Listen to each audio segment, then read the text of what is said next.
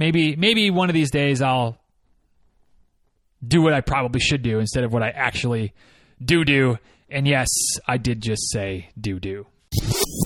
Diz Runs Radio, episode 1069, starts in 3, 2.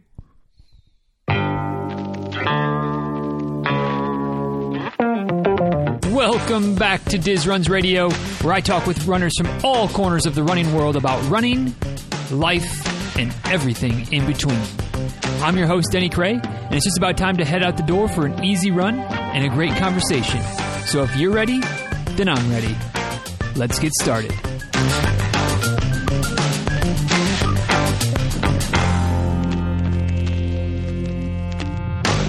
Hey, y'all, real quick before we dive into today's episode of the show, got a new sponsor today, the Amino Co. And I'm excited to have them on board because we all know, we've all been there before as runners, that the fatigue that builds up during races or during training, both physical and mental, can be a thing. Not exactly ideal, kind of slows us down, can be a little bit frustrating. And the Amino Co. offers an essential amino acid formula called Perform that can really help both the mental and the physical side of things. Whether you take it as a pre-workout, whether you take it for a midday pick-me-up, just, you know, as soon as you mix the just one little scoop of the powder in with your water bottle, dissolves right away, tastes good, and you're good to go. And I've noticed it certainly of late, kind of midday, you know, when I'm getting towards the end of my coffee period, but I still need a little extra boost. Add in the amino acids from a scoop of Perform in the water bottle, and I'm good to go. Locked in for the second half of the day work-wise, or maybe locked in for that strength workout that I've been putting off, but finally deciding to get after it, get some squats done, get some lunges done, and definitely notice the difference on the days that I take a scoop of Perform as opposed to the days that I don't. And those of you that have done pre-workouts before, you know how it is, but you also know how you can get a little bit of a crash after the fact. Maybe get a little jittery as well. And I've never noticed that, never experienced it once in all the times that I've been using Perform in the last couple of months. So if you're interested in getting some quality supplements to your nutrition game, a quality, again, pre-run, pre-workout type of thing, or just a midday pick-me-up, check out Perform from the Amino Company, and you can check out all the science they have, all the details, all the trials information. This company is legit. It's not one of those fly-by-night nutrition supplement companies. It's got all the things detailed for you, and you can find all that information at what is the link here, Diz? Come on, get your stuff together. Get your notes on track here. The link is aminoco.com/DizRuns. I was trying to throw Diz Runs out there first, and that wasn't going to get us anywhere. aminoco.com/DizRuns. aminoco.com/DizRuns for all the information. Check out the different products they have. Again, I'm a big fan of Perform, and I'm also going to talk about Heal at some point down the road. But today we're talking mostly about Perform. Get yourself ready for your workout. Take it after your workout to help with recovery, all the things.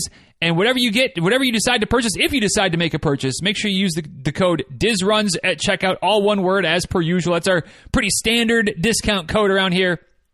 But use the code DizRuns at checkout to get 30% off your order. So once again, aminoco.com/DizRuns. Use DizRuns at checkout to save yourself 30%. And not for nothing, but they also typically tend to throw in a little free gift with every order. So check it out, aminoco.com/DizRuns. Now today, you know what today is. Today is Listener Q&A Day. It's the end of July, which means we take some questions around here. You ask, I answer. That's pretty much the formula. You know, it ain't broke, don't fix it. That's what we've been doing now for I don't know how many years we've been doing these Q&A episodes every month. But we've got another one, and there's another theme to this month's Q&A episode, which we'll get to that. You'll see it kind of reveal itself as we go. But if you're new around here, like I said, we do this every month, and the best way to get your questions entered or get your questions in the mix is to head over to the Facebook group, dizruns.com/Facebook. We'll get you there. It's technically called the Diz Runs Tribe. But come on and join the party. And we, typically have some fun there. I've been a little quiet in there lately because I've been a little bit busy with this whole moving situation, which may or may not be an underlying theme for a lot of questions today.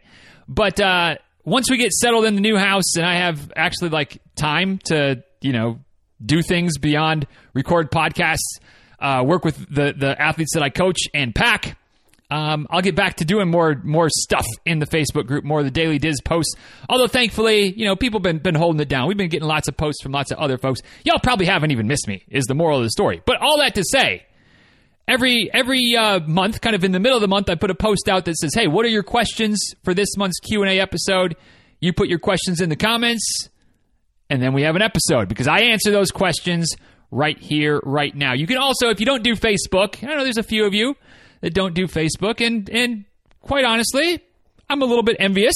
I wouldn't mind not doing Facebook, but I do like our group. We do have a good group. But if you don't do Facebook, you can always email the questions or send them via whatever social media platform you use. I do my best to not lose them in the shuffle, but it has happened in the past. And for those times it has happened, I apologize. But one way or the other, you ask questions, I answer them at the end of each month, and that's what we are doing today. So, without any further ado, let's get to it, shall we? Because if we ado for too long, this episode's going to be, gargantuan in length. Although we have a good number of questions. We don't have that many questions. But anyway, we'll see how it goes. We'll take them as they come. And first question coming from Karen. So now that you will be moving to Georgia, do you think you will run the Peachtree Road Race? Yeah, maybe. Probably. It's a possibility. It's definitely an option. Now I'm not living in Atlanta, not living in the Atlanta suburbs. So it is still, like I'm in the state, but it's not like it's this race that's in my backyard. And for those of you that aren't aware, Peachtree Road Race, it's 10K, happens on the 4th of July every year. It's kind of a big deal. But yeah, I think it's a possibility. My brother-in-law does live in Atlanta, so I've got that option. I can go crash at his place, maybe take a little mini vacation, bring the girls along, have some cousin time, have some brother-sister time between Rebecca and her brother, and maybe I can sneak out and do a little road race on 4th of July morning. So yeah, it's. I definitely think I will. Will I run it in 2023? I don't know. Maybe. Y'all know I don't make plans for, next month, let alone almost a year from now. But will I do it at some point? I would say all signs point to probably. But, just like I never say never anymore, I try to never say 100% for sure because, stranger things have happened. But yeah, I think it's much more in the mix now than it has ever been before. So stay tuned. I'm sure I'll talk about it if I'm going to do it. And those of you that are there for it, hopefully we can, see each other, bump into each other, say hi, all those types of things. Next question coming from Bill. I'm curious which app you use for your Fun with Filters posts. So when the sightseeing on my runs is relatively boring and I don't really see anything worth photographing for a Seen on My Run post, I tend to do a Fun with Filters post where I just try to pick the most ridiculous filter I can find, snap a selfie, good enough. And Bill, probably the vast majority of my Fun with Filters posts come from Snapchat. I've never really done any snapping. I'm not cool. I'm not hip with the cool kids using Snapchat for like its actual, communicating via that app. But yeah, that's where I typically go for random filters. Every once in a while, I'll dip into the Instagram filters or the Facebook filters, but those ones are usually pretty boring as far as I'm concerned. Snapchat can get a little bit crazy, which is fun. So that's where I usually go for my Fun with Filters posts. Try not to do those very often. Try to always pay attention on the runs and see something worth posting. But some days, there's just not much, especially when it's in the dark. It's hard to get some see stuff up by people's houses. I'm not going to creep up next to somebody's house to take a picture. So yeah, it tends to be Snapchat for my filters, with the occasional Instagram or Facebook, if I can't find anything on Snapchat. But if I can't find anything on Snapchat, I'm in trouble. So, we make it work. We make it work. But that's where those filters usually come from. Next question from Thessaly. Describe your best and worst thoughts you've had on a run. Whoo-wee. This is a question, Thessaly. Goodness gracious. This is, I mean, I feel like I've said this before. When it comes to like bests or favorites type of questions, like those are so tough because, I mean, I don't know. And for me, I have so many like passing thoughts, both in running, when running and when not running, that like, I don't categorize them. I don't pay attention to them. I don't, hold on to them for future reflection. So this is, and I'm not trying to dodge your question. Like, I really can't think of any like really specific things. That said, to try to answer the question somehow, I suppose that it's probably, similar type of things that a lot of folks have had. Best thoughts have probably been those days when, and for me, they're few and far between. Maybe they happen more for some than others, but having one of those days where everything just kind of feels good and you're moving pretty good and the body feels good and the pace is faster than maybe you expected. But, for me, the heart rate's still in a good spot and just kind of cruising. Maybe solo, maybe running with Kate, maybe just me and the dog, which I guess would be solo, but not really solo, but whatever. Just kind of having one of those days when just maybe it's a day when I'm not really thinking. Like maybe those are my best thoughts, are when I'm not thinking at all, when just the mind is clear and just cruising. Again, it doesn't happen often, and I can't necessarily point to a specific instance where it's happened, but I know it's happened in the past. So maybe that's it. Maybe that's it. As far as worst thoughts, I don't know. Again, it's all kind of like, for me, probably the worst thoughts are just some of those mental battles, those mental conversations with myself where, definitely talk down to myself, just giving up, maybe that type of thing. And thankfully it's been a while since I've had any of those, but I've certainly had them. And hopefully won't have those thoughts again anytime soon. So I guess that's where I'll class them as worst. But as far as, like I said, specific instances, like, man, I don't know. And I promise I'm not trying to dodge the question. I just can't think of anything too specific off the top of my head. And I even chewed on this one for a while, and I just couldn't think of anything. So apologies, Thessaly, for a relatively generic question. Generic answer to your question, but it's the best I got. So hopefully it's good enough. But thanks for the question, lady. Hope things are well out west. Next question from Ellen.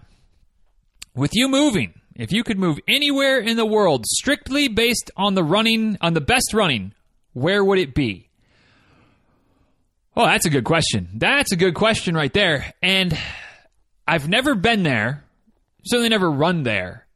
But from what I hear, from what I've gathered, from what I've gleaned from folks, whether it's here on the podcast, whether it's other running circles, whether it's just kind of casual conversations in general, I feel like Southern California might be the right answer. Like if you want flat, you can go towards the beach, get on the roads, cruise right along. Weather tends to be pretty good, 70 and sunny most days, but low humidity, not very often that hot, even kind of chilly some mornings, borderline chilly some mornings. If you want to run trails, you just head a little bit inland and you got the mountain ranges right there. So you got some trails, so you got some elevation, lots of trail races from what I gather. Lots of road races as well. Lots of stuff, just it feels like weather-wise, terrain-wise, at least terrain options-wise, race options-wise, that would be a pretty good place. You kind of get all of it. Get everything. But I kind of feel like that's why people live in California anyway, and there's no way I could afford to live in California, so it's not really an option. But yeah, I think that would probably be the place if it was just based on running and everything else was equal, which is clearly not. But there's got to be lots of other places that would be good as well. But I'll take no winter, 70 and sunny, mountains on one side, flats on the other. That sounds like that would be a tough one to beat. sure there's probably some options that might beat it, but that's a pretty good one as far as I'm concerned. Next question from Jackie. Why did you decide to move to Georgia? That's a layered answer, Jackie, and there's no real silver bullet, quite honestly. Moving to Georgia because a bunch of reasons. I guess the place we settled on, a big part of the draw is that it's really good as far as schools are concerned. So we got Addison covered on that front. It's still southeast, so we don't have to deal with real winter, which I don't think Rebecca could really handle, and I don't think that I want to handle. So, but it's far enough north, I think, where we'll get some seasons. Like, we might get a little bit of winter, certainly not a proper winter, but more so than what we get in Florida. Definitely going to get a fall, which I'm super excited about.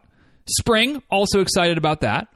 I'm still going to get plenty of summer, but maybe just not quite as much as we have in Florida, which I'm excited about that as well. Still like I said, still southeast enough to be near some family. Rebecca's parents are in the Daytona area, so a little bit longer drive, but now we don't have to go through Orlando and on I-4 to get there. So actually a better drive as far as I'm concerned. Her brother lives in Atlanta, which I mentioned earlier. So Addison can be around her cousins a little bit more. We can see him a little bit more, which would be nice. Cost of living is good, a little bit less hurricane probability, or at least, we can still get some storms here. No doubt about that, but a little bit less likely, I think, than Florida. So, it's an amalgamation of reasons. It's a new adventure.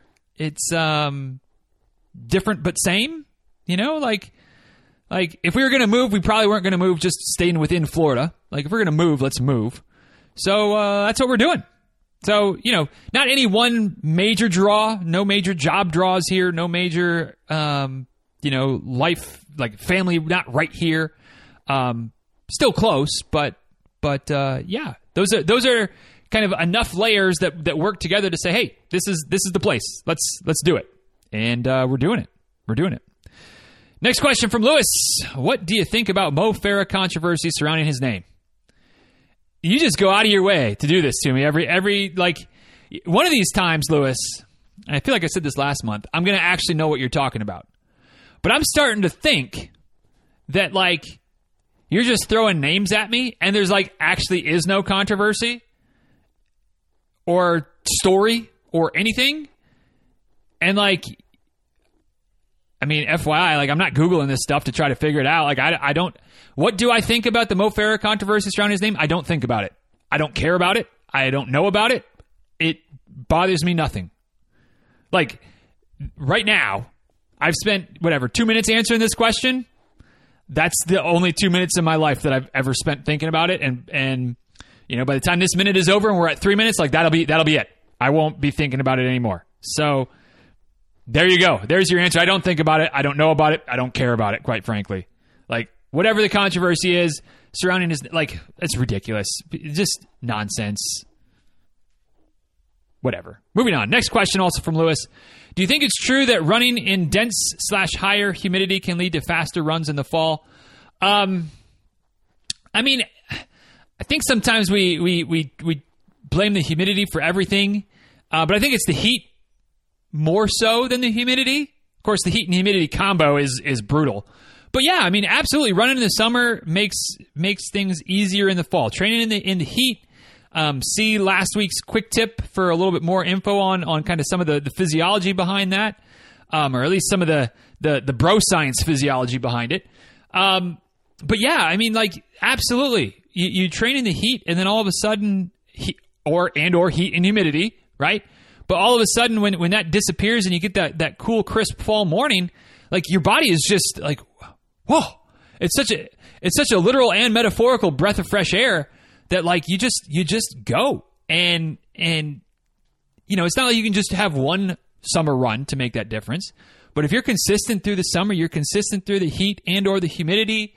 Your body adapts, right? You may not see much progress in the summertime, but as soon as that heat breaks and you get a little bit more cool weather, yeah, it makes a difference. I've seen it in myself. I've seen it in others. Like it's a game changer. So yeah, I absolutely believe it.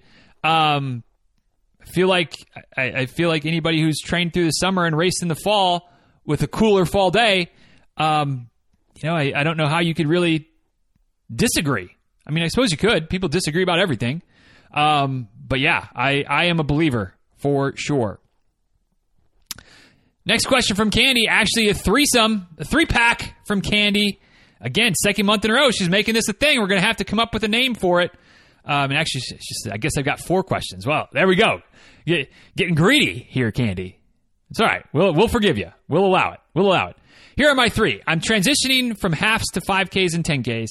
I just can't run that much anymore as far as running halves. So that's cool. Hey, nothing wrong with that. So how do I get faster? My pace is probably 13 minutes per mile, maybe high 12s depending on the course, and I would like to be in the 11s. Is that realistic? What drills can I do, and how often do I do them?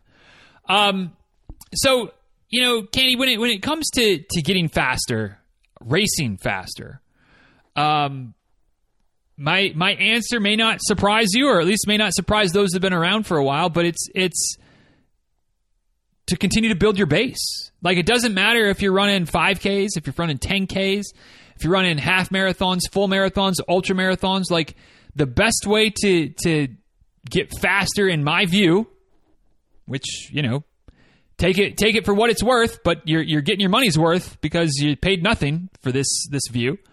In my view, the best way to get faster is to build your base, to be more efficient, to be more aerobically fit. Which means that, to kind of try to break that down, or to try to hopefully make that make sense a little bit, and why I'm such a fan of heart rate training. Let's say, just for the sake of argument, that your pace at 13 minutes per mile is a comfortable pace. Like, you could go faster, but you'd definitely be hurting. You'd be pushing really hard to get faster than that. But if you continue to run at that comfortable pace of 13 minutes-ish per mile, some days a little faster, some days a little slower, depending on the day, but you're keeping that effort relatively easy, so you're building your aerobic base, you're building your aerobic system, you're becoming more efficient as a runner. Well, eventually, and I wish I could say it was overnight, I wish I could say it took a week, maybe 2, but we're talking months and maybe even years in some cases.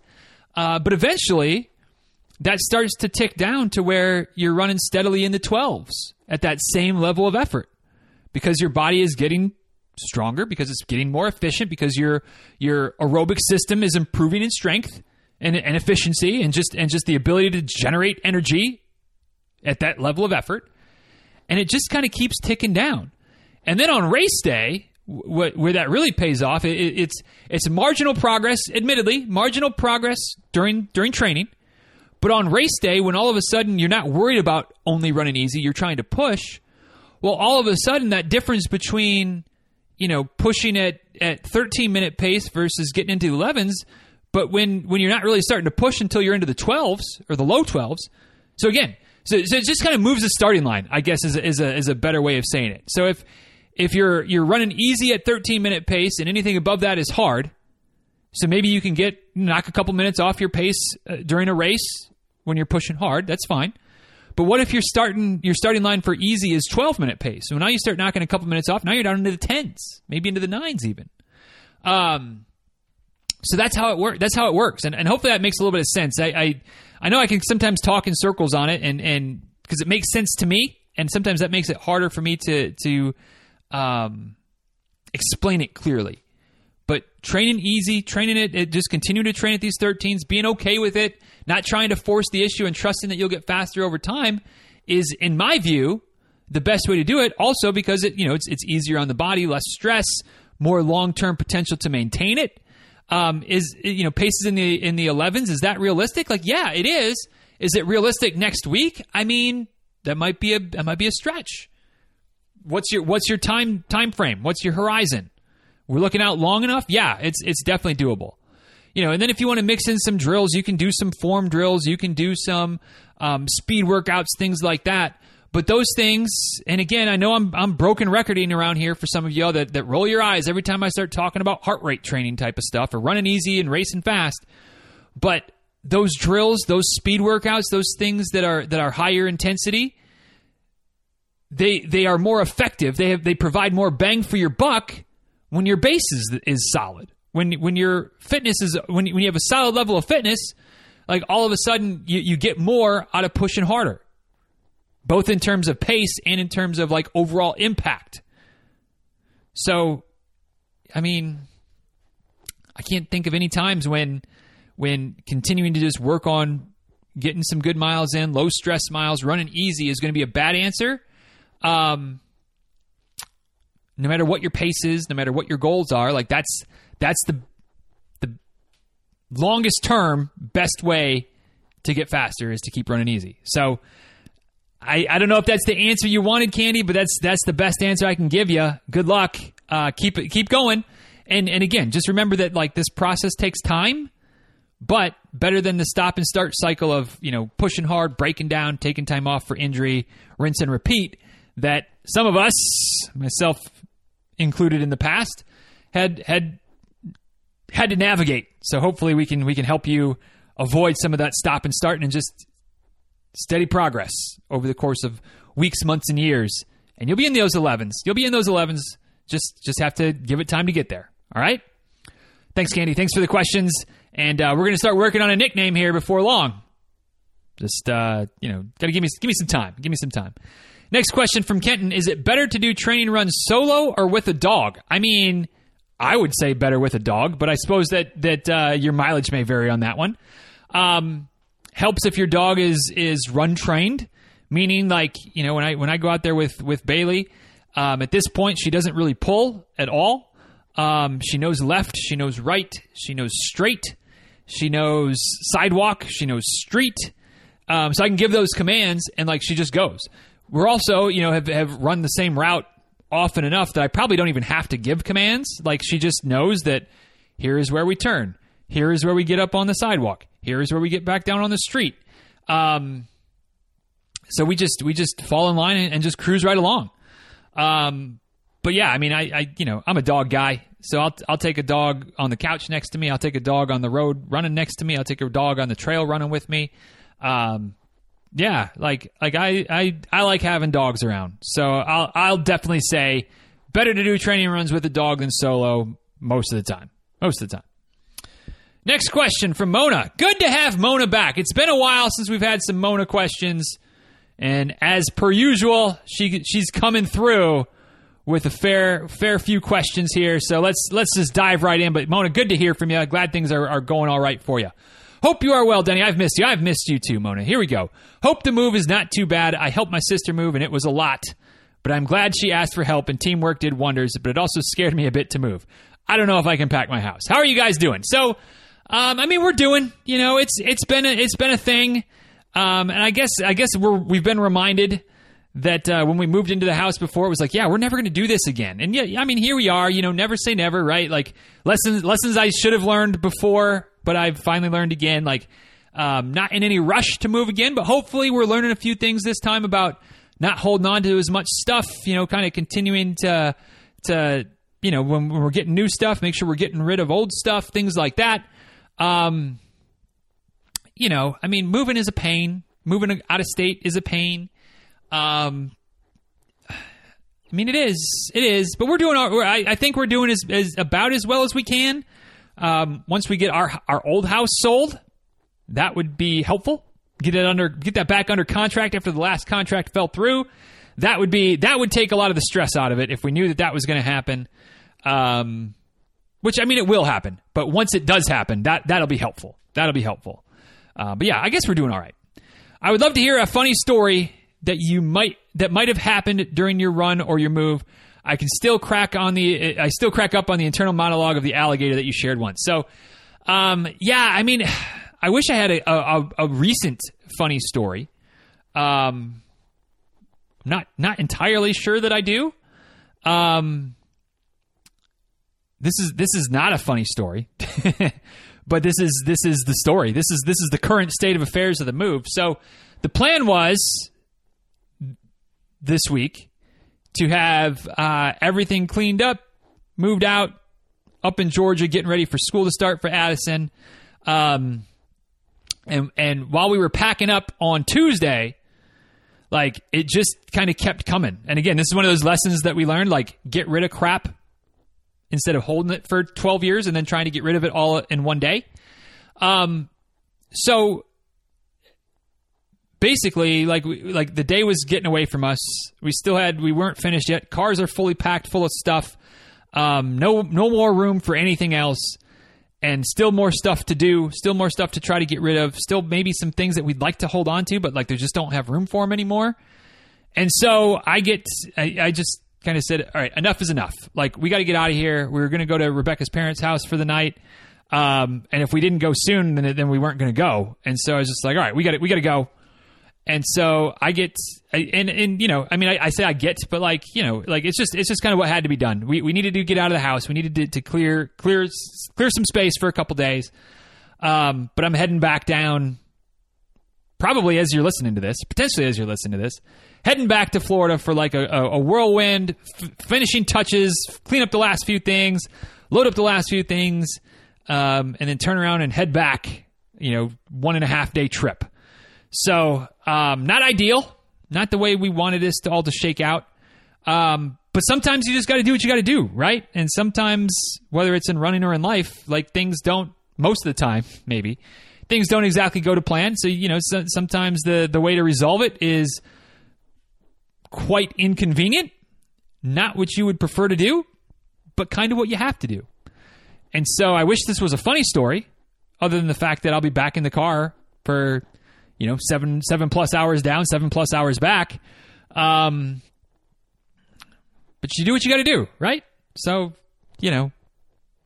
once we're settled, and once there's some more distance in between it, the house is sold and the new house is home. Maybe this will be a funnier story. Maybe that'll be something I'll laugh a little bit about. Maybe I'll be able to embellish it a little bit down the road. But for right now, it's just kind of the way it is, and do what you got to do. So that's what we're going to do. Next question, also from Mona. Still got a couple of Mona questions here left. Running related question, and peeps who share this condition can share their input. I have a bunion on my foot, on both feet actually, more prominently on my left side. It doesn't hurt or anything, but I have definitely noticed that my right toe is always the one that gets a bit raw and then eventually bruised later. I was wondering if that's because the left toe is never straight, if it doesn't hit the shoe like the right one does. I've got my shoes measured, or my feet measured, so I got the right shoes, etc. Is there a product on the market to cover the big toe in such a way that it won't rub with the index toe while running? That's a very interesting question, Mona, in that something that I've never really thought of before, but I think you're pretty much on it. I think you pretty much nailed it as far as why the right toe. I'm sorry if I'm reading this. Yeah, the right toe gets things a little bit worse than the left because of the bunion kind of shifting it a little bit more. And a couple of options stand out to me as far as products that might help you. One thing you can get, I can't remember exactly what it's called. I feel like they're called toe caps, but I'm not sure. But if you Google around a little bit, you'll find them. And they're basically like little sleeves, little. I don't know. They're silicone. Probably is not quite the right way of saying it, but they're little sleeves that like you can literally kind of just roll them over your toe. We had them in back in my athletic training days, in my athletic training life, and I think maybe we jokingly refer to them as toe condoms because it's kind of like you kind of just unroll them down your toe. But you could get one of those. You could get a pack of those, of course. But like that might be enough to just kind of it doesn't require a lot of tape or anything like that. It just kind of sits on the toe, nice and snug. Doesn't really rub. I think there's like some type of like lubricant to continue the toe condom situation. There's like a gel or something like that on the inside of it to prevent the product, the cap itself, from rubbing on the toe. But it just kind of protects your toe from the shoe or from your other toes, things like that. So that could be an option. If you wanted to try to work on maybe kind of, I don't know, with the bunion, if it would be more problem than not. I mean, it would be something to maybe think about, but it might not work. But doing some like toe yoga to help straighten the toes out or strengthen the feet a little bit more. And you can even get some spacers. Like Correct Toes is a product. There's a bunch of them, different ones out there that, kind of you put between your toes to just kind of help space things out a little bit, space out your feet. And maybe that would be an option to just kind of take some of the bend out of your toe, or, the angle out of the toe from the bunion. Again, maybe that would cause more problems than it's worth. So maybe it's not worth it. Maybe it's just a tape or a Band-Aid would be enough. Maybe the toe caps. You could always do some of the lube situation where, I know sometimes ultra runners will get all kinds of Vaseline or things like that and just kind of slather them all up between their toes to keep things from rubbing. You might have to just play with some different options to find the one that's best for you. But yeah, that's got to be annoying, that's got to be super annoying. So I would probably be trying some different things, some tapes, some creams, some salves, some stretching, some of those types of things, and hope of kind of figuring out a way for it to work. You may, another option that just kind of came to thought, but you may try toe socks as well. That could be something that could help prevent that rubbing from the toe to toe. Now, again, maybe the fabric would make things worse instead of better, but it might be worth a shot. Try the toe socks and see if that makes a difference. I don't know. It's going to be some trial and error, though, is ultimately the way this is going to hopefully resolve itself, Mona. You're going to have to try some different things and hope that you stumble across some mix that works for you. Last question from Mona. Did you let your friends give you a farewell party like Kate and the whole gang, which was local? Yeah, no. We don't. I don't do going away parties. Kate and I ran together last weekend, and that was our final kind of hurrah of running together. That was fun. But as far as like a big to do, no.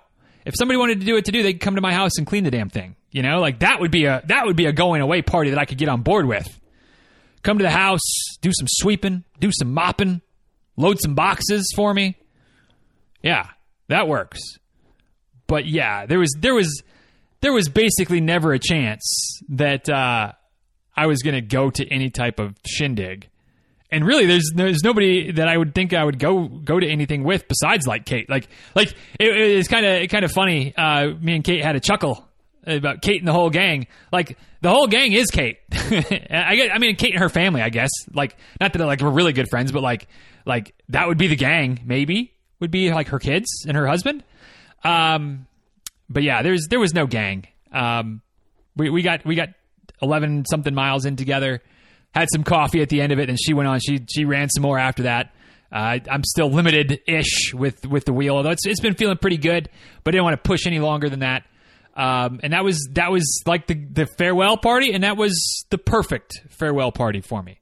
Anything more than that would have been no fun for me, which, not to make it all about me all the time, but if the farewell party is for me and I'm not enjoying it, then let's just not even do it. Right? So it worked itself out. But thanks for the questions, Mona. Good to hear from you. Take care of those toes. Hopefully something from what I said there will help you. And hopefully we'll get some more questions from you next month as well. Cece has the next question. I have been contemplating adopting the MAF method. At the same time, I have a fear of never succeeding as my MAF heart rate is 120 and my slowest run during warm-up tops out at 126 beats per minute. I get anxious that I will have to walk and fake run in order to achieve that goal. How long do you think it will take me to run comfortably with a heart rate at or below 120? Cece, I get you. I totally get it. And to be quite honest, and I'll get to answering your question in a second, Cece, but to be quite honest, I think I would have struggled with it too a lot more than I did if my heart rate wasn't at least close to my MAF max when I got started with it.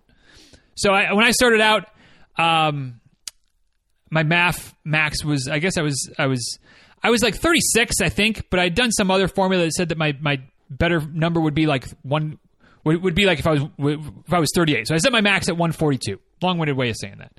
And just kind of stayed under that for the next 3 or 4 years, right? But when I started, I could get a couple of miles before it started to tick up. I had to slow down a little bit, but I was able to run maybe half of my runs before I'd have to do some serious walking or walk a bunch.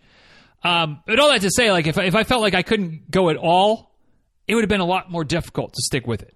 So I again, I can empathize with it. I guess I can't necessarily say that I've been there, but I can empathize with the frustration and the struggle. Yes, I think you can get there. How long? I mean, I don't know. Who knows? But I think the biggest thing to remember is that you want your running to be fun, right? Like no matter what your training philosophy is, like you want it to be fun. And so if you're stressing out and really struggling because you can't get your run easy enough to keep your heart rate down, then maybe MAF isn't the right thing for you. And I say this as a guy who believes in heart rate training, but I believe more in having fun and enjoying your training. So maybe it's not for you. Maybe you could still adopt the principles of running easy, but not worrying quite as much about keeping your heart rate below 120.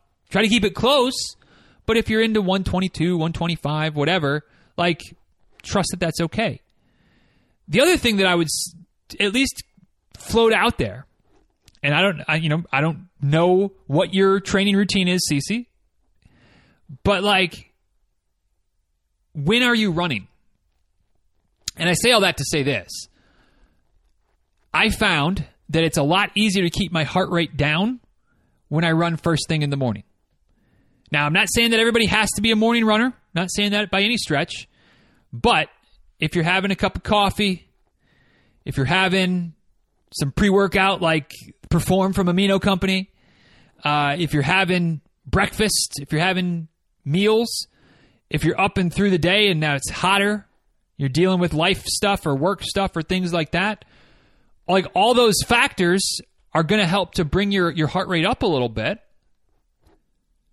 which means that if you then add running to the mix, it's going to be harder to keep your heart rate down, right? Because you've got caffeine or you've got stress or you've got heat. You've got all these other things that are going on that brings the heart rate up, and then you throw running into it, and it's just running might be a great stress reliever. It might release all the good hormones, but it's work, right?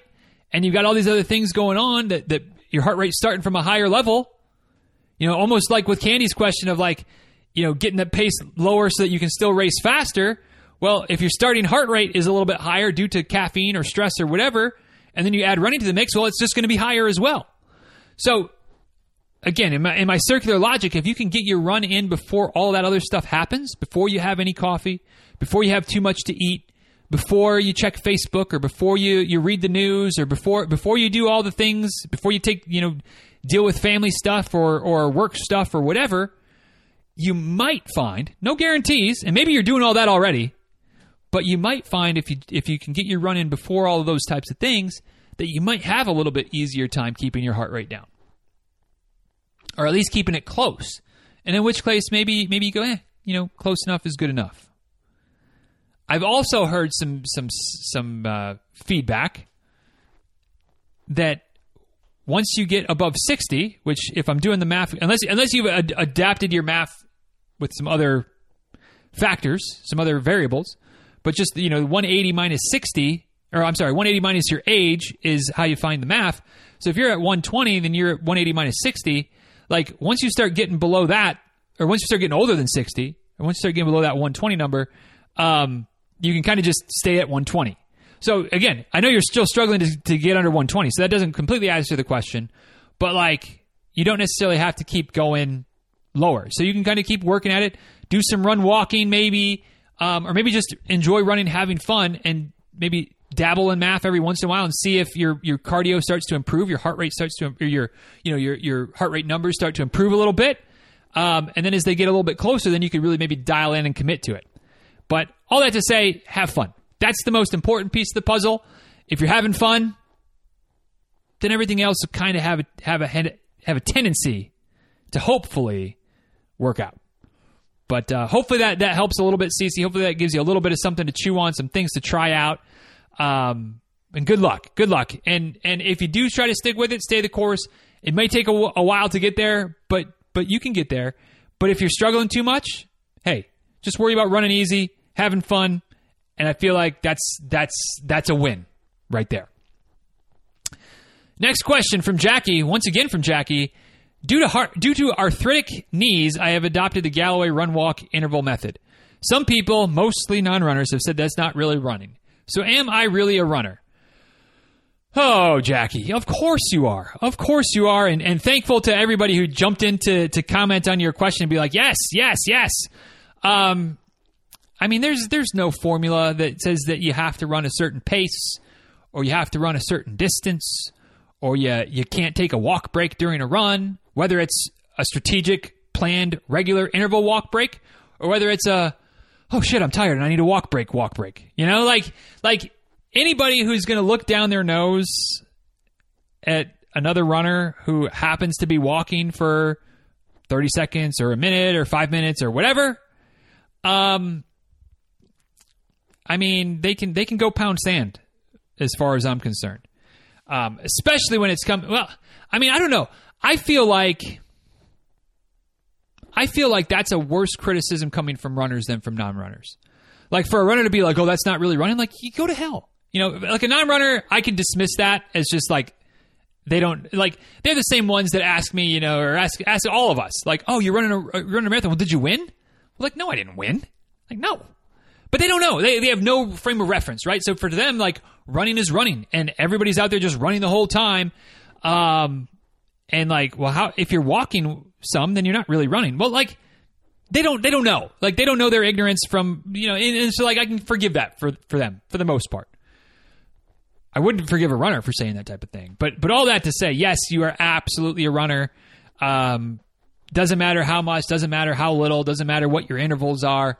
You're out there, you're doing it, and as far as I'm concerned, that's all that matters. So if you got that little voice in your head saying, well, I don't know, am I really a runner? Like, shut that joker up, shut it down. You're absolutely a runner. Absolutely a runner. Next question from Kelly. Couple questions from Kelly. What's the smallest race you've run in terms of participants? I tried to go back and fact check this, but I feel like the race was so small that I can't even find the records of it. But I ran a race back in maybe 2013-ish. It was a marathon, but it was a half marathon, 50K, 50 miler, I believe. And I think that between all four races, there was maybe like 60 participants, and somewhat spread out, you know, amongst the different distances. But this was like the most low-key, chill race ever. I feel like I've told this story once or twice, or at least the alluded to it. But like they literally said in the information that went out the day before the race or whatever was like, you know, race time is whatever. I can't remember if it's 6 a.m., 7 a.m., doesn't matter. Whatever time the race starts was, right? Let's say 7 a.m. Race starts at 7 a.m. If you want to start early, there's a clipboard at the starting line. Write down your name. Write down what time you started, and then we'll figure out the actual time later, you know, after you finish the race. But the aid stations won't be open until, you know, official race starts at 7 a.m. So that was the kind of race that it was, where you could start whenever you wanted to. You know, some of the ultra runners started earlier to get to just, you know, not waste as much of the day, I guess. And I like couldn't believe that, like, what do you mean you start whenever you want? And there was probably like 20 of us that took off at the start, and then we passed some folks and you know that were doing the 50 miler, and I was doing the marathon, although I wasn't in shape to do the marathon anyway, but that's another story for another day. But I can't remember exactly what the numbers were because in part, you know, some people started before us, some people started after us, like who knows? But I don't think there was more than like 50, 60 people in that race. And so it was a lot of time just out there by yourself once the race kind of spread out a little bit, like a long out and back, and you were just flying solo most of the time. But that has to be, in terms of like longer distance races. I mean, maybe I don't even know if I've done like a charity 5K that had less than that. I mean, that was a pretty small race in terms of participants. Maybe even smaller than I like. And y'all know I like a small race, but that was a bit extreme. Next question from Kelly. Sunscreen. Do you wear it? Do you recommend one? You're over 40 now and you're outdoors in a sunny location. Are you going to get a dermatologist screening anytime soon? Oh man, Kelly, this is a not fair question because my answers are going to disappoint some, and like no, I don't wear sunscreen. I know I probably should, whatever. But like I am somehow I don't know where in Germany, I don't know where in Bavaria. I have some type of ancestral connection with genes that just like I don't burn. I might get a little bit pink once in a while. Like we were at the water park for Addison's birthday, and we were out in the sun for like probably the better part of like 5 hours. And I got a little bit pink, but like by the time we got home, it was tan again. So like I've got the melatonin connection going on, and I know that doesn't protect me from skin cancer, and I should probably still wear sunscreen. But yeah, I just kind of don't. And yes, I'm in a sunny location, but like I don't spend a lot of time out in the sun, at least not in the summertime. I try not to. Too hot. So I'm out sometimes. If I'm going to be out for a long time, instead of wearing sunscreen, I do have like a tech shirt that has UV blocker in it. Like it's made to be a sunscreen type of shirt. So I'll wear that if I'm working in the yard, things like that. But yeah, I don't wear sunscreen. I don't have any plans of going to the dermatologist anytime soon. Maybe someday. But for right now, yeah, for somebody that's all about prevention and not cure, I don't do a very good job on the prevention front. But again, I don't go outside much in the daytime, at least not for extended periods of time. It happens once in a while, but usually I avoid peak sun exposure as much as possible. And what little bit I do get, like it's pretty brown pretty quickly. And so I guess for that reason, I don't worry about it as much as probably I should. So thanks for planting the seed. Maybe one of these days I'll do what I probably should do instead of what I actually do. And yes, I did just say do. Moving on. One final question from Kelly. Do you have any recommendations? Sorry, that's the wrong question.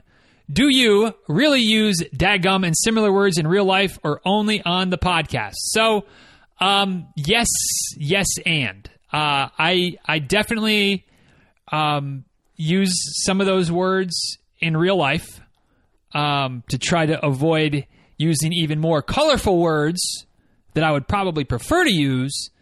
But in certain situations in life, whether it's because children are around, whether it's because old ladies are around and you don't want to offend the old ladies, or whether it's just like, maybe the company is such that like, hey, let's not get too colorful with our words. So we'll use dadgum and some of those types of things then. I let slip a 4-letter word here and there on the podcast, but I try not to make it like super terrible as far as the language goes. Like I'm not super worried about it, and if you're going to be offended by my use of a 4-letter word once in a while, sorry, but not really. But I also try to like not go full like just sailor language on the show. So we get some dadgums and we get some bloodies and we get some of those types of things that y'all know what I mean. Y'all know where I'm going. But maybe it's a little bit more family friendly to throw a dadgum in there, then you know what that would be. So, yes, I use them sometimes in real life, but not all the time. But yes, I use them. Yes, I use them to answer your question. Thanks for the questions, Kelly. Appreciate you. Next question from north of the border. Brian asks, do you have any recommendations for those training to run multiple races in a weekend? Not really. Like not outside of the things that to me would be relatively common sense, but maybe they're not. Maybe that's why you're asking the question. So, if you're running multiple races on a weekend, you just need to get some good miles in and maybe get some miles in occasionally on some tired legs. So whether that's doing a double or kind of doing some type of back-to-back pseudo long run, like what a lot of ultra runners will do, And not that it needs to be like back-to-back 20 milers, but maybe you get, 10 miles on a Saturday and then 15 or 20 miles on a Sunday instead of like normally taking Friday as a rest day or normally only doing a couple miles on Saturday versus Sunday, whatever your days happen to be.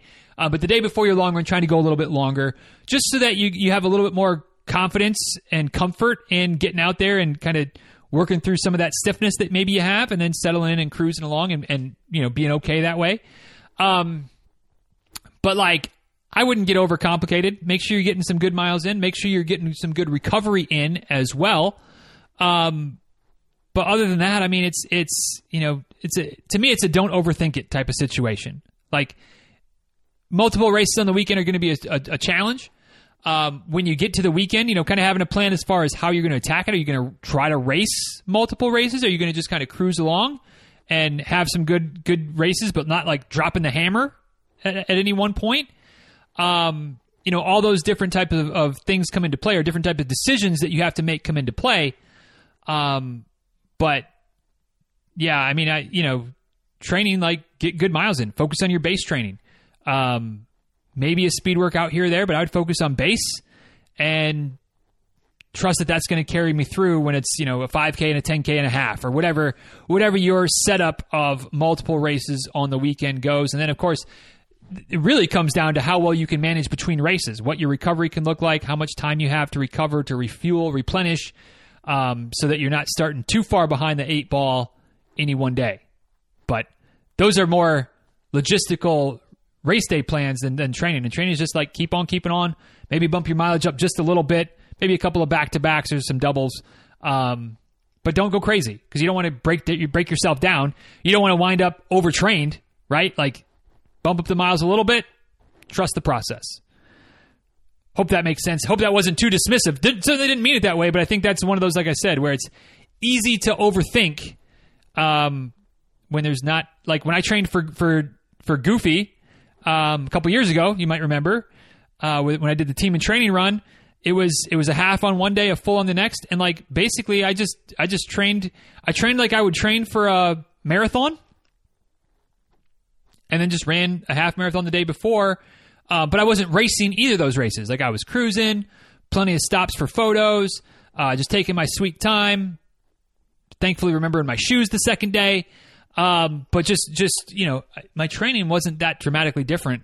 I might have ran a couple more long runs, or like I said, I might have done a couple of kind of those pseudo back-to-backs where I did a little bit longer on Fridays and then went into Saturday with a little bit of fatigue. But not much. Mostly just trained for a marathon and counted the half as like the warm-up or the shakeout or whatever you want to call it. So there you go. Thanks for the question, Brian. Next up, it's that time again. It's the time for the Tom Trifecta. First question from Tom. Rain. Again, I feel like we talked about rain last month, Tom. We're talking about rain again. All right, here we go. Okay, I think I found a great waterproof jacket that is very lightweight. It is made by Say Sky and looks like a high-quality jacket for $395. Holy crap. $395 for a rain jacket.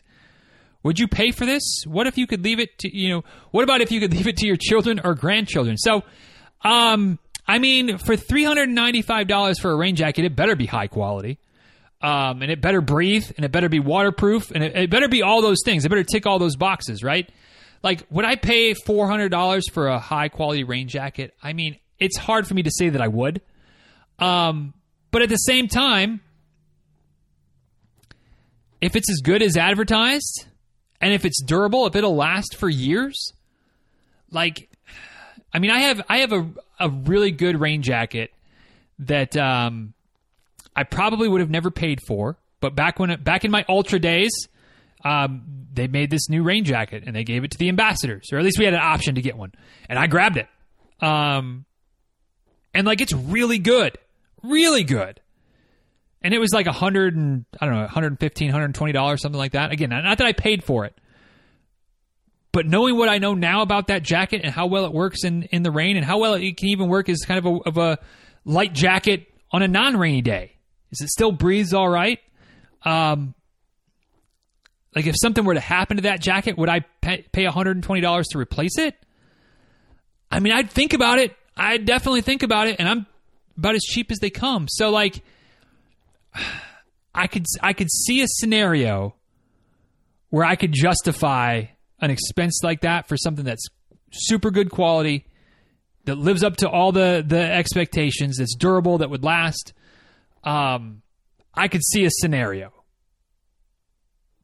But man, that's a lot of money for a rain jacket. But again, if you live somewhere where it was 40 and rainy or 50 and rainy, you know, like you talked about last month, I think was, if I remember right, where it's like when it's really cold and rain, you're good. When it's warm and rain, you're fine. But when it's in that middle ground and rainy, like it's kind of miserable, like how much is potentially solving that problem worth, especially if it's not like it's that temperature for like 1 week of the year where it rains, but like, you know, if you got a couple of months of that every spring, every fall, and it'll hold up well, like, I don't know. I mean, it's still a big pill to swallow. I get it. But could I see justifying it, going, this will be the jacket that I'll wear running from, you know, March through the 1st of May and, you know, the end of September through the 1st of November every time it rains for the next 10 years? Like, would that be worth it? I mean, probably, maybe. So, yeah, would I pay that? I mean, I'd have a hard time, but like, I could probably justify it. Ugh. And it kind of hurts me to say that, but I think I could. Good luck making that decision. But yeah, it's an option. And hopefully it's one of those options where, you know, you get what you pay for. And if you decide to get it and you're like, damn, this was $400, but it is $400 very well spent because it's that high quality.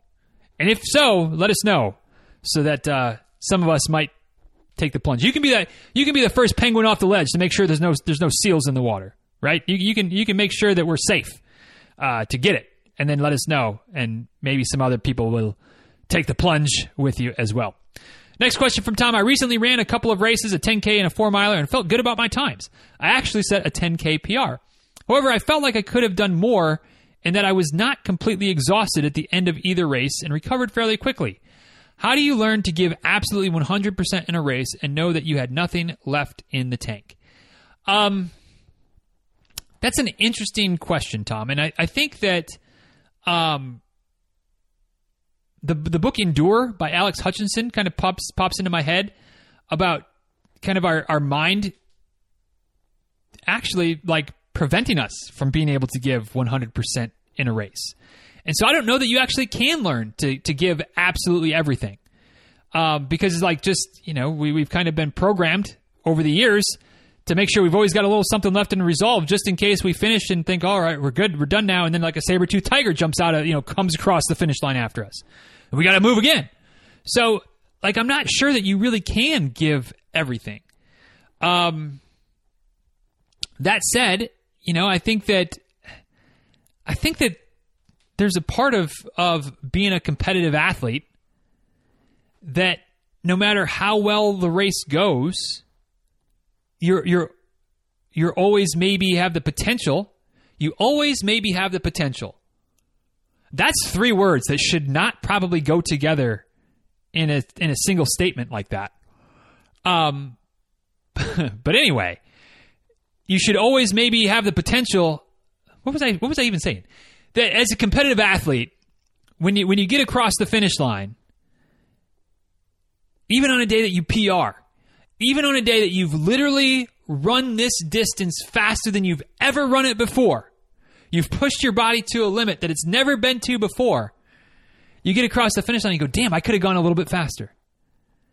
And I think that's just the competitive drive, maybe something of human nature, or some people are wired that way, that like, you may very well have given it everything 100%, but you still find a way to say, well, I could have cut this tangent a little bit closer. I could have, not stopped for water, or I could have, could have, would have, should have. I could have pushed just a little bit harder. Maybe 5 minutes earlier, I could have started my kick instead of waiting until I could see the finish line. Maybe I could have started my kick with a quarter of a mile to go.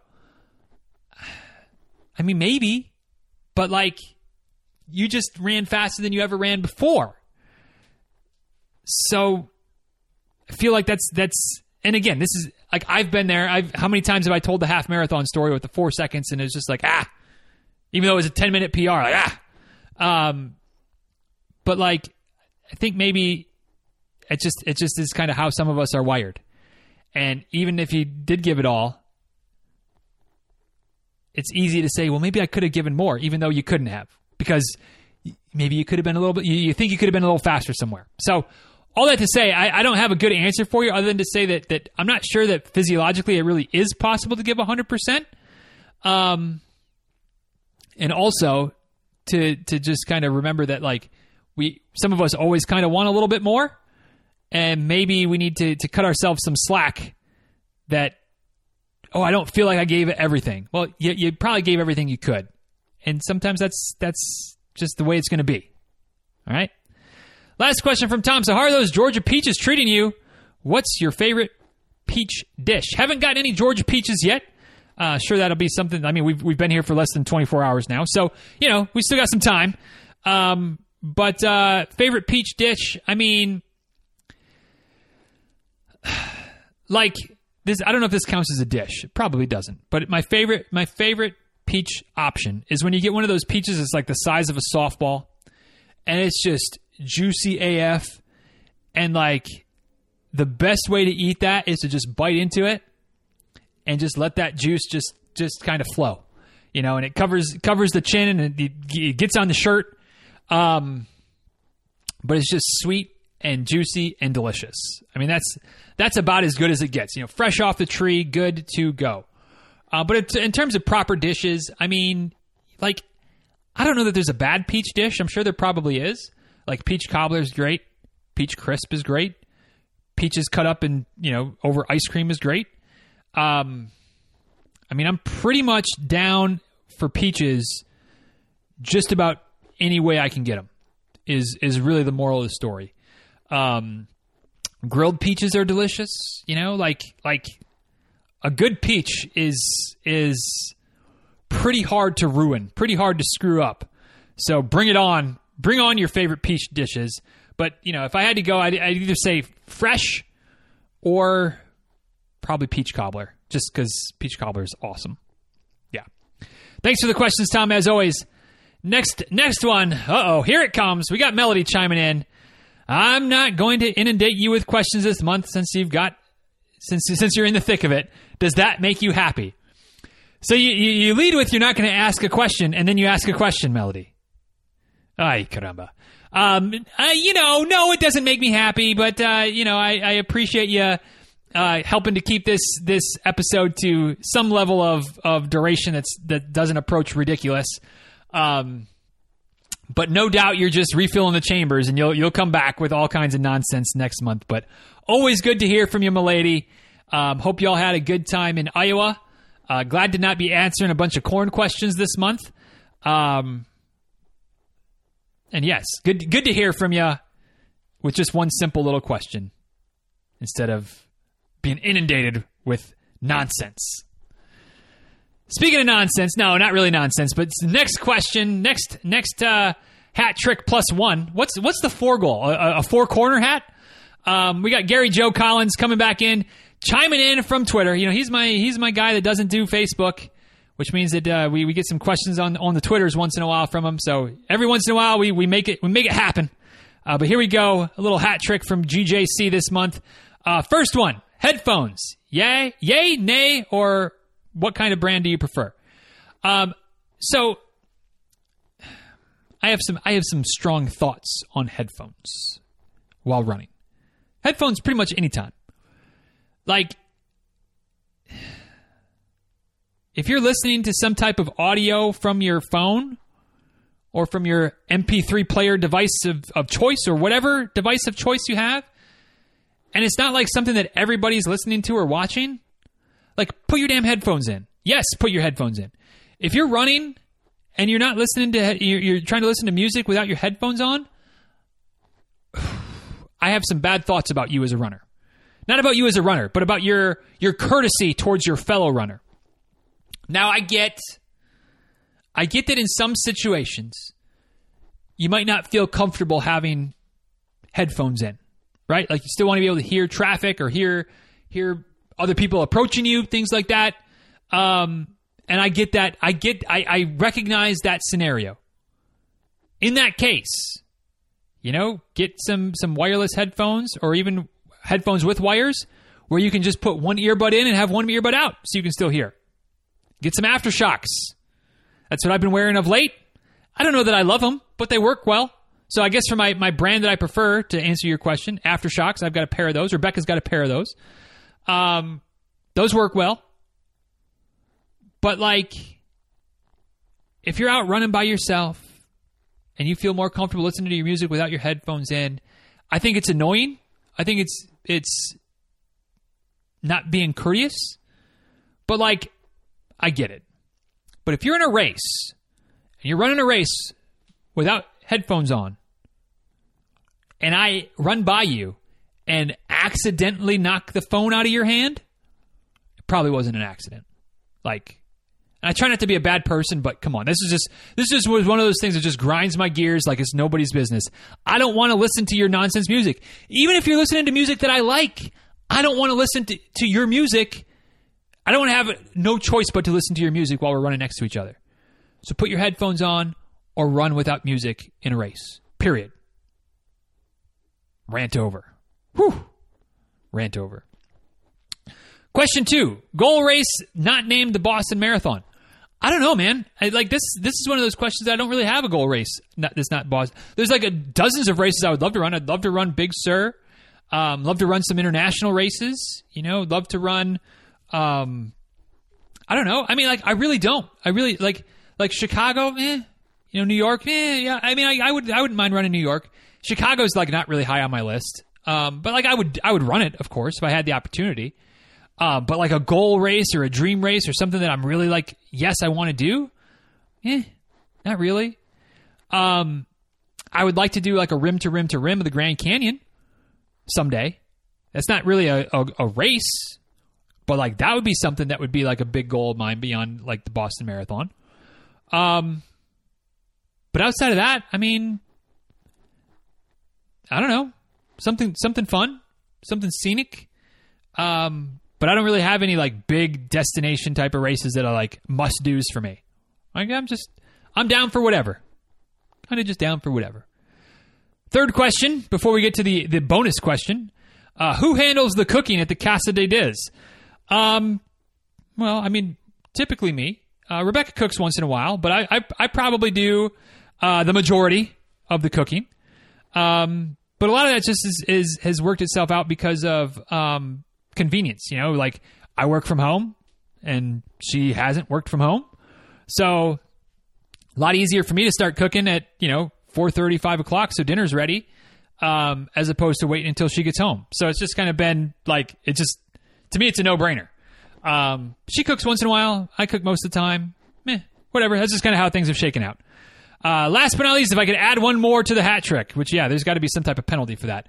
A good pre-run warm-up for people like me who don't do pre-run warm-ups. So, when it comes to pre-run warm-ups, yes, I'm a fan. Yes, I would encourage you to do something, Gary Joe. Make it happen. But you can go about that in multiple ways. You can have some type of set warm-up routine like I do with the lunges and the leg swings, things like that. And maybe that's the easiest, kind of set something that takes you 3 or 4 minutes or 5 minutes even, that maybe isn't perfect, but it's better than nothing. And then it just kind of becomes autopilot. It's just part of the run. You just do it and you don't even really think about it. But another thing to do is just kind of spend that first, if you're running first thing in the morning or before you run, whatever, kind of take an inventory of where you are, what you're feeling. Is there any little trouble spots, anything barking at you? And then make that the focus of your warm-up. So, if your Achilles is barking at you, doing some toe raises or some calf raises, some calf stretches, walking around on your ship toes, things like that to kind of help loosen things up. If your knees are a little creaky, doing some squats or some lunges or, just some high knees, marching in place where you're really bending the knee up, lifting the hip all the way up, bending the knee as well, kind of kicking behind you. Just kind of focusing on what areas are the trouble spots and making sure that those are prepped and ready to go. But yeah, man, I mean, I think getting a good routine warm up and then maybe supplementing with, all right, well, this is a little bit sore today, so let's spend a little extra time here, would serve you well. And it doesn't need to be a massive thing. Mine takes 5-6 minutes. But you could cut it down shorter than that if you needed to. But I would make the argument that spending 5 or 6 minutes there and running for, a half a mile or 3/4 of a mile less, you might get more bang from your buck, and you might have a better chance of staying healthy long term by just prepping the system before you get out there. The other thing to think of, though, and I know I lose sight of this sometimes when I'm talking about warm-ups, but if you're not running first thing in the morning, like maybe, and I hate to say this because I know how y'all take this and run with it, but maybe the warm-up isn't quite as essential. I still think it's good. I still think it's something you should do. But if you're an afternoon runner, an evening runner, you've been up all day and moving around and this and that and the other, like your body's probably somewhat ready to go. Now, is it finely tuned and ready to go for running? I mean, maybe not, but like more so than mine is when I roll out of bed at 5 o'clock and I'm out the door at 5:15. So maybe then you could be a little bit more discretionary on the warm up if you're running later in the day after your body's been up and moving around all day as well. So something to keep in mind, maybe a little out for those of you that don't like doing the warm-ups. But I think it's a point that I don't make as often as I could and maybe as I should, or at least clarify that type of point as well. So there you go.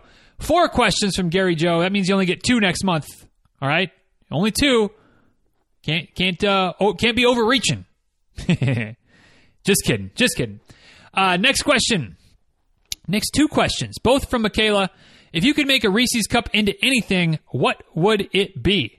Whew, that is a head scratcher because, like on one hand, I don't care. Like I'll take a Reese's Cup in any shape, any form, any whatever. Like we'll take it.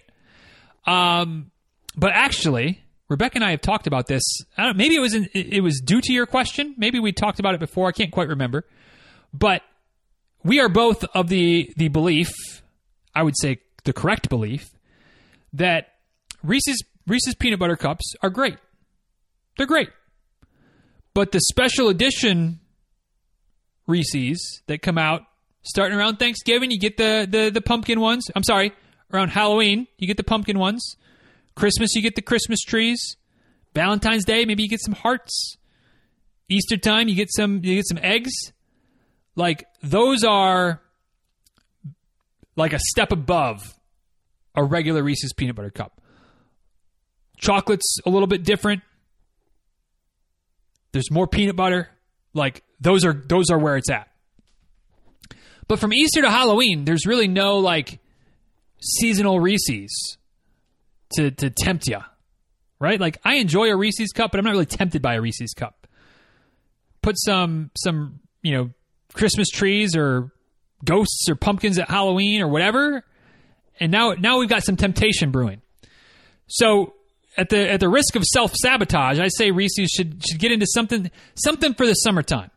Some type of Reese's themed, Reese's seasonal, something or another for the summer. Maybe a sun, which would be kind of contradictory that you make chocolate in the shape of a sun, which the sun would of course melt the chocolate, but whatever. Maybe just a summertime sun Reese's. But I feel like that would be a practical use.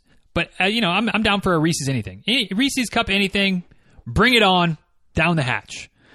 Next question also from Michaela. What are you most excited about for your new home? Right now, just being in it, settling into it, unpacking, like actually just making it a home, I'm sure there'll be more I'm excited to see the finished product. The last time we saw it was just, drywall on the walls and unfinished everything and no flooring and no paint on anything. And so I'm kind of excited to just like walk in and it almost have a feeling it could almost be like one of those HGTV shows. Because we haven't seen, we've seen some pictures, but still very much unfinished. Right. And so being able to just kind of walk in and be like, whoa, all right. Hopefully that's the reaction, right? Hopefully we're not like, ugh. But excited to just kind of walk in for the first time and just see the new house. That's pretty exciting. So, but yeah, the most thing definitely is just being settled, making it home, closing the chapter on the Florida book and opening the Georgia book up. That's what I'm excited about. Next two questions, both from Sharon. First one, have you started scoping out new running routes yet? What places are you excited to explore? So yeah, obviously been looking a little bit. Thankfully, the neighborhood that we're moving into is pretty big. I think I will determine this shortly, but I think it might actually be bigger than the neighborhood that I've been in. Where normally I'm getting about 6 miles, covering my whole neighborhood down in Florida. I kind of think that there's a chance, and I don't know. I mean, we'll see. Maybe I'm barking up the wrong tree, but I could see more than 6 miles just in the neighborhood, which poses two options, right? Like I could go longer in the neighborhood, or I could have multiple routes within the neighborhood that are still giving me 5 or 6 miles a day. So that's intriguing. I've been looking for some trails. Haven't really found too much yet in terms of like good nature trails, but I'm sure I'll find some. But I found some like rail trails, things like that I could explore a little bit. So it could be some good places for some long runs. Although a lot of times those involve outs and backs, which aren't exactly my favorite. But maybe the trail is good enough that it'll be all right. We'll see. We'll check them out. But yeah, I mean, just excited to explore different parts of town. I mean, Augusta's not too far away. Maybe I'll come down to Augusta and run here once in a while, which I say here because that's where I'm recording this from. That's where our Airbnb is, in Augusta. So yeah, I mean, definitely looking forward to places to explore, different routes, things like that. But for me, at least, there's a big difference between looking at them on the map and then getting out there and actually doing it. And so it'll be exciting to, get the shoes on and head out the door and explore both the neighborhood and the surrounding neighborhoods and just other places through town, and see what we can see. Because I got a feeling there's a lot out there to check out. So looking forward to it. Next question, again, also from Sharon. I know you're mostly a solo runner. Do you think you'll join any local running groups in order to find potential running partners? I mean, yeah, potentially. I might scope out and see if there's some local running clubs or things. I mean, I know that there is, but might scope out some of their group runs, things like that, or maybe their long runs, join those. And again, also potentially, seeing what happens if there's other runners in the neighborhood. I mean, I don't know that there is, but I don't know that there's not. But wouldn't be the worst thing to find somebody that lives, across the street or 2 streets over or whatever. And like that could be an option. So who knows? We'll see. I mean, yeah, I'm not going to like become a social butterfly when it comes to my running, I don't think, but having an option to once or twice a week to run with some folks, like I'm okay with that. Like I don't mind that option. But of course the key is like we have to be compatible with our running, right? Like if they're trying to hammer or do workouts all the time, like that's not going to work for me because I'm going to keep on keeping on with my heart rate training. And if they're going to try to push on long runs, that's not going to work, which is why I lost a lot of my running friends or running partners that I used to have with the pack group because they just kept hammering, and which is fine, but I wasn't hammering anymore. So we'll see. We'll see how it all shakes out. Hopefully I'll find some folks, but if not, maybe I'll just do more of the call me long runs where I'll just post up my phone number and y'all can be my running partners. Maybe. It's been a while since we've done that. Might have to break that photo back out. Maybe take a new one. And let y'all give me a call if you're so inclined. Who knows? We'll see. Next question from Jackie. On a scale of 1 to 10, how well did you purge while packing, with 10 being a lot? I mean, not a 10. I maybe wish we would have been at a 10, but that would mean we got rid of like everything, right? And so that would be almost an impossibility. I would say like maybe a 5, if I'm optimistic, a 6. Like there's no doubt in my mind that when we're unpacking, that there's going to be a lot of times when it's like, why did we bring this? Like, why didn't we just get rid of this?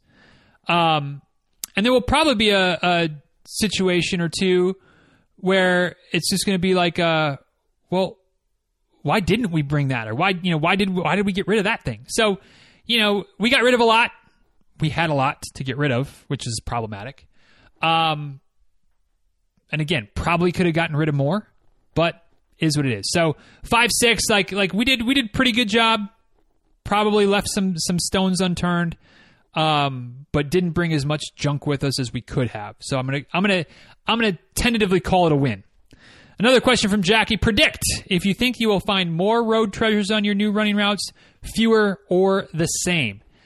I'm gonna predict more, but different. There's a pretty good chance, especially if I do most of my runs in the new neighborhood, there's a pretty good chance it's going to be a long time before I see another toilet on a run. Because our neighborhood's new. Like I think the first homes in the neighborhood were built like 3 years ago, and there's still, I don't know how many homes left to be built. There's still several months worth of building to go, or several, I don't know, maybe not several years, but I think we're maybe still another year before estimated completion of all the building in the neighborhood, which means that probably not a lot of bathroom renos will be happening anytime soon.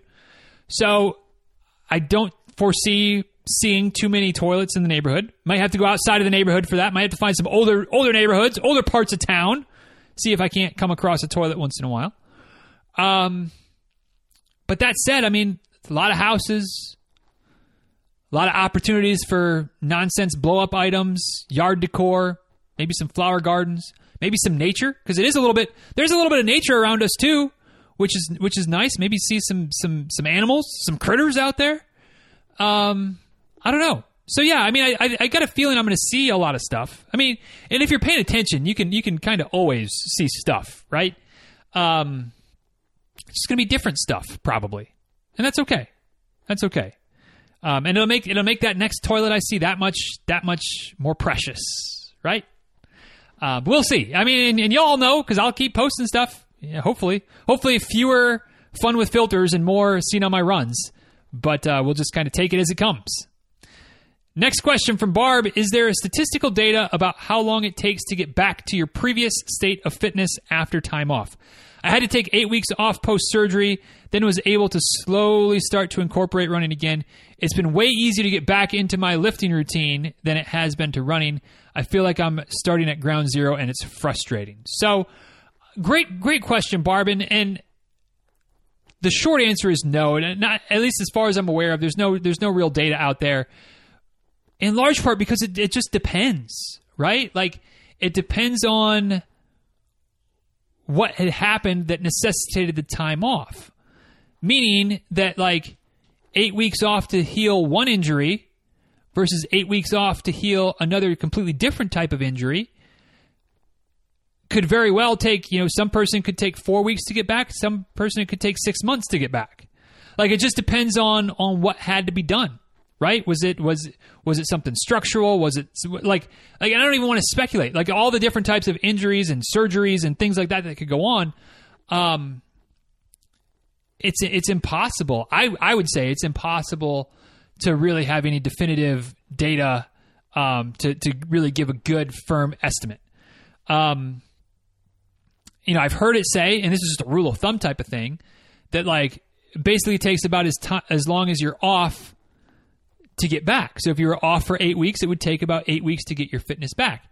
And I like that, and I think that there's some merit to that. But again, I think that there's some injuries, some illnesses, some things that could happen that would take way longer just because of underlying factors as far as what was injured, what you were able to do while you were injured, while you were recovering. Could you do some other cross training to help maintain some fitness, or were you couch bound, bed bound? Were you completely non-weight bearing? Like there's so many factors at play that impact that recovery time, that also impacts what you're able to do, which impacts how long it takes you to get back to your full running fitness. So, I mean, I would say, and hopefully this doesn't come across as somehow dismissive, but like the fact that your lifting routine has gotten back pretty quickly is good.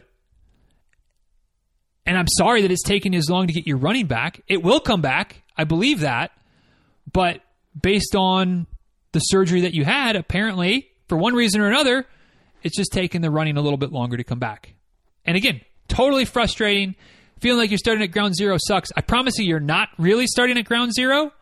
But it may kind of feel like you're dabbling there for a while, and then you maybe have a quicker bounce back once you get some of that base back.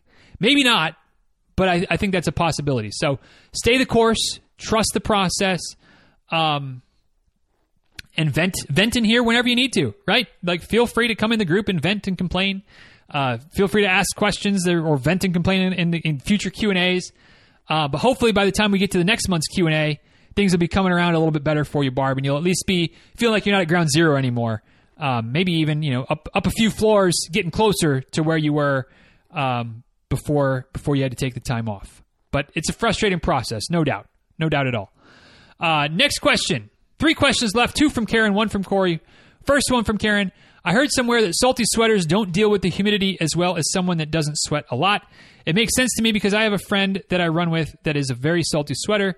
She doesn't deal with the humidity very well, but I seem to fare a little bit better while I'm not as salty of a sweater. What are your thoughts on that? What would be your recommendations to help her out? I think kind of back to Lewis's question, Karen, that is it the humidity or is it the heat? I feel like it's the heat that's causing her to sweat. Maybe there's humidity that's a factor there as well. But, I think the fact that just a saltier sweater, when sweating a lot, is going to have a harder time in those type of environments, whether it's hot and dry, whether it's hot and humid, whatever, because you're losing more of those salts. You're losing more of the electrolytes through your sweat. And so you got to replace those. So it makes sense that a saltier sweater is going to struggle more in the heat or humidity. I don't know that it's exactly the humidity as it is probably the combination or maybe more the heat than the humidity. But it makes sense totally. And the recommendation would be to get more salt in, during the run. So maybe adding some type of electrolyte solution to a water bottle. Maybe take a salt pill. Maybe make sure you're adding more salt when you're not running or for your friend when she's not running as well, so that she's replacing all that salt that she's lost, so that the next run she's starting from a full tank instead of starting from a half tank, which then you run out quicker, right? So maybe you have less of an impact by making sure that the salt stores are topped off every day, which is kind of what I try to do with adding salt to the water bottle, adding some electrolyte stuff here and there, adding some salt to my food, things like that. Just try to make sure that I've always got enough sodium in the system, maybe a little bit of potassium and calcium as well, just to make sure that when I'm out there, loading a pod or running or whatever, and I'm losing I'm sweating like crazy, losing those electrolytes, try not to have it impact me too much because we've got plenty in the tank, and also I'm continuing to replace it as we go. Next question from Karen. I know you have said at times you need to work on your mental strength on the run. Have you come up with different strategies to get you through a tough run? Recently, I just count to 30 and start all over again. Sometimes I will try to remember a mantra, always looking for new ideas. Great question, Karen. And yeah, something I've definitely struggled with, something I feel like I've gotten a little bit better at. Mantras have helped a little bit, but quite frankly, I think the thing that's helped me the most, I don't think I've had some of those mental struggles as much recently. And by recently, I mean like the last few years, because I think that it's just a matter of proof being in the pudding, meaning that as I've continued to run more, as I've run more miles, as I've run longer races, I know it's not going to be perfect the whole way. I know there's going to be some ups and downs, but I also know I've done it before. I've been there, done that, right? And so I think that gives me a fair bit of confidence that kind of helps keep some of my mental demons a little bit more at bay. I think I struggled more with the mental side of things when it was a lot more unknown, or when I'd done it once, but I don't know if I can do it again. And, for something that's longer, if I'm pushing outside of my comfort zone, that can always come back. But having run, several 50Ks and a 45-ish miler, I don't feel like I would have as many mental struggles running a marathon as I used to. I've also run more marathons, right? So I've done it. I've been there, done that a bit more. Now, of course, if I'm pushing hard, really trying to race, there's going to be some of those battles in there. But that's where maybe I turn to a mantra, or again, just you've done this before, you've run all these miles, you've done the training. There's just something for me, maybe it's the logical side of my brain, that just says, hey, the more you do the work, the more comfortable you are or more confident you are that you'll be able to do the work. And so it just kind of becomes a self-fulfilling situation. So, the key is finding what works for you though, right? If counting helps, gets you out of your head, that works. Mantras help. And maybe just, maybe music too. That can be a thing where if you save your music till you really need it, that has gotten me out of some slumps as well, where, I don't turn the music on until I really need it. But when I do, boom, good to go. So different options, but, hopefully you can find the right mix that works for you. Sounds like you're doing all right, but yeah, never a bad idea to look for some other options as well. Different tool to have in the toolbox just in case you need something else down the road. Last but not least, this one popped up while we were recording, so I haven't even seen this question yet, from Corey. One more from north of the border before we wrap things up today. One quick question. With a change in work schedule, how is a long run every 2 weeks going to affect my build up to a 50K? What, if anything, should change on other runs? I was thinking of just trying to bump up the easy runs a bit to keep up with the mileage. It's my first race in almost 3 years. It was going to be my first quote-unquote official marathon, but they opened a 50K, and that seemed like a more logical choice. Thanks, and hope the move goes well. So, yeah, only a runner would say that I was going to do a marathon, but hey, there's a 50K option as well, so we might as well do that. That makes sense. But to your question, Corey, I think that it's still very much doable. But I feel like those long runs every 2 weeks become that much more valuable, right? Like, cause you're just getting fewer reps at it. You're getting fewer shots at doing those long runs. But that said, maybe that's beneficial because you're kind of getting yourself a little cutback week every week as well. So you're able to not really have to plan any cutback weeks because you're getting one. You're already getting a cutback week every week. So you can maybe climb the ladder slightly more aggressively. Obviously, you don't want to be too aggressive. You don't want to set yourself up for an injury. But for the long runs, like that's doable. And yeah, if you're able to squeeze in a couple extra kilometers, a couple extra miles during those runs during the week, those add up as well. Even if it doesn't feel like much, even if it's just like, oh, it's an extra 2K. I was going to run 8, but now I ran 10, or I was going to run 6, and now I'm running 8. That adds up. One off, one day, probably realistically doesn't make that much of a difference. But you start stacking that 3 days a week, 4 days a week, 5 days a week, something like that. And that's, you can do the math on that. That's an extra 8K, 10K. That's like getting an extra run in without having to run an extra day, right? So it definitely makes a difference. It definitely is what works to continue to improve the base. And then just, you stretch it out every other week on those long runs. And you'll be good to go. Hopefully, if I'll stay on track and just kind of keep progressing. But, I think it'll work. There's no reason that it shouldn't work. It's just a matter of, just like any type of training plan, it's all good until as long as you're kind of following along and getting the work done. And so, I think it'll work for you though. I think it's very much doable. Don't overthink it. Do the best you can. And as long as those long runs are building up and progressing towards that, get up towards 40K, something like that for your, maybe not even that far, maybe 35K for your longest long run. You'll be good. You'll be good. Especially if you go into it with no real pressure. Just kind of go in and cruise, have some fun. You'll be just fine. So there you go. That is it. Hopefully that helps, Corey. Good luck with you. Keep us posted on how things are going. Any other questions along the way, of course, feel free. And that, my friends, is that. That's the July 2022 listener Q&A coming to a head, recorded from an Airbnb, recorded with the microphone in hand. It's been a long time since I've held a microphone in my hand to record, but don't have the mic holder stand thing set up here. So, we're making do.